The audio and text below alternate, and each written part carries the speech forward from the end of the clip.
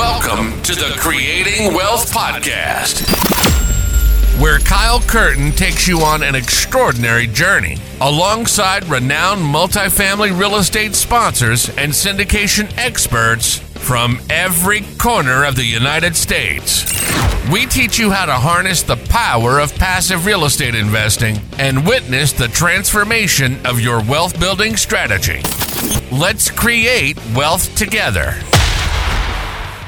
Yeah, and you can't just focus on the top line of, hey, can we increase revenue, because you're going to hit a ceiling, right? Yeah. You can't just keep doing, like, if you put a keypad on your door, it's not, I don't think people are going to be paying an extra $5 a month because of it. You know what I mean? It's like, oh my God, I so didn't want to carry keys. Like, there's some convenience factor, absolutely. But at the end of the day, when you look more on the expense side, that really is one of the main driving forces behind why our properties did all keyless entry.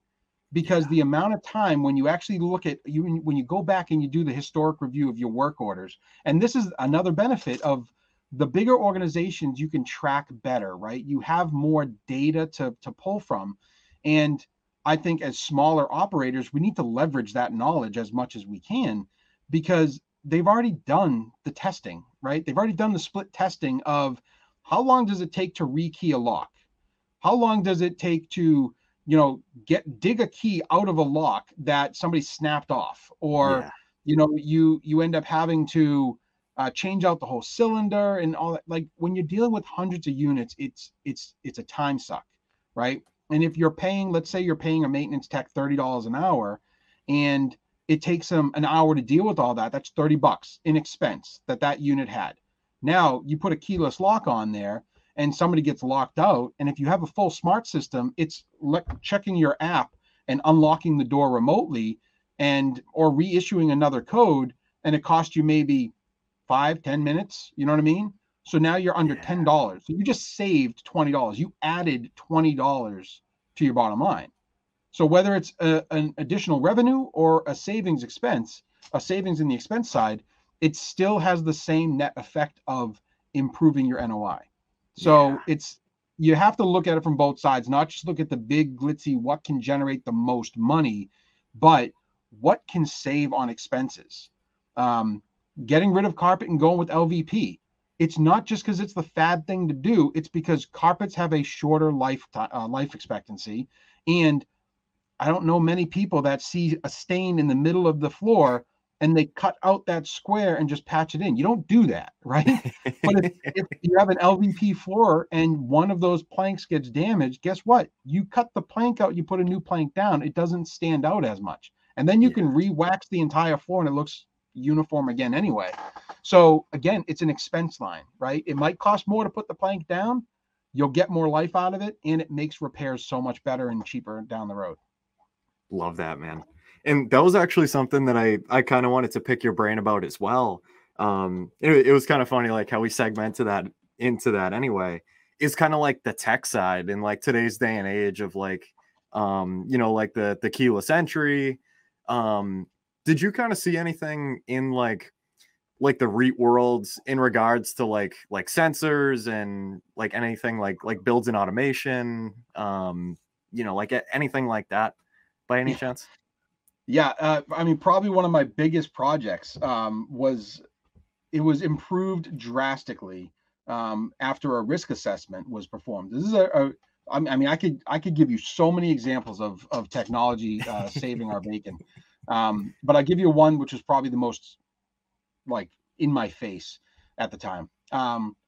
So we had a building that ended up taking on water from a variety of possible reasons, but regardless, we got water into the basement of our building. In this building, we had all of our electrical gear. And this isn't just an outlet, right? This is the entire switch gear of a multi-hundred unit Class A property. Water got in, right? And it was water getting into a room that was never designed to have water in it, right? So that's not a good situation. And it, of course, happened at 2:00 in the morning. So it was an extremely expensive insurance claim. It was a very long project to put back together, But the benefit that came out of it is after that project was done, I put cameras in this room. I put a leak detection rope around the entire perimeter of this room and tied it to the building's BMS, the building management system. Nice. That building management system was tied to my cell phone. So if anybody like spilt a drop of water on this perimeter line at any time, doesn't matter what, I would get an instant alert text. The front desk would get an alert text because they were 24 hours a day. And there was a process that I had put in place that if you get this text, you pull up that camera and you check if there's water in that basement. You check the panel, it tells you where, because we had it mapped out. So if it told you that there was a leak at 57 feet, you could look at the map that I had created and know 57 feet is on this wall and it's like between two pieces of equipment or whatever it is. So you could really hone in on it, get all that data, and then call the on-call service guy and say, look, we have an emergency, you need to get down here. And then we could hopefully fix it before we ended up with 3 feet of water in an electrical room. Right. Yeah. So 100% technology. It was unfortunately a hard learned lesson, right? Because this room was never designed to allow water. And by some chance it did. And now we had to make sure that we put every possible belt and suspender we could on this property so we'd never incur a loss like that ever again. The other technology experience I had that was really beneficial was a new construction, new development building. And we had all smart sensors. We had smart leak detection. So we had water sensors in our AC closets. We had water sensors we had a combination domestic and heat system. So you'd have domestic hot water and your radiant heat being filtered from this one combination unit. So we had a water sensor in there. And our laundry machines also had a water sensor that would trip, so that if water hit that pan, it would shut the power off and it would shut the water off to the laundry machine. Nice. So let's say a hose blew out the back of your washing machine. It hit that sensor would automatically shut the power down and shut the water off to the laundry to make sure that you didn't continue to flood out that unit. So in a new construction building, having all those systems operated, we found all of the air conditioners that were not operating properly, because we also had smart thermostats. And I could pull up a report and I'd set my parameter and say, what units have over 60% humidity right now? And I'd pull it up and be like, oh, okay, crap. Like there's a handful of units that are 60% humid or more. So we could then target those units, go up to the roof, check the rooftop units. We found like shorted circuits. We found wires that were chewed through by mice, pests, things like that. So we could troubleshoot all that stuff without waiting for it to be a service call from a tenant, right? And as a vacant building, we could also control our utility costs by turning up and turning down the units, turning on and turning off the lights as we needed to make things, work for us, so that we weren't just drawing energy in a vacant property. Because when you have over 100 units and you forget to turn the light off of 100 units, it adds up. And if you have a vacant building, that's your expense, and that can be pretty expensive. And if you have an air conditioning unit that is continually trying to cool a room that is overly humid, and then you find out that your condensate pump is completely failed and it's somehow bypassed the system, or we found situations where the water sensor, because it was so sensitive, if the water sensor tripped, it would shut down the condenser, right? So you wouldn't get any cooling effect at all.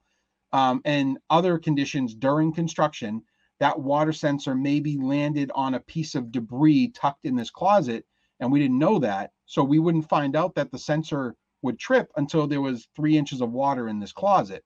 And when 3 inches of water shows up in a HVAC closet, your drywall is now saturated and been saturated for a while. We didn't catch it till maybe the next day because somebody had elevated this sensor. So we didn't get it until it was too high. And it had gone a couple of days in hot conditions, in dark conditions, in wet conditions. We'd have mold running rampant.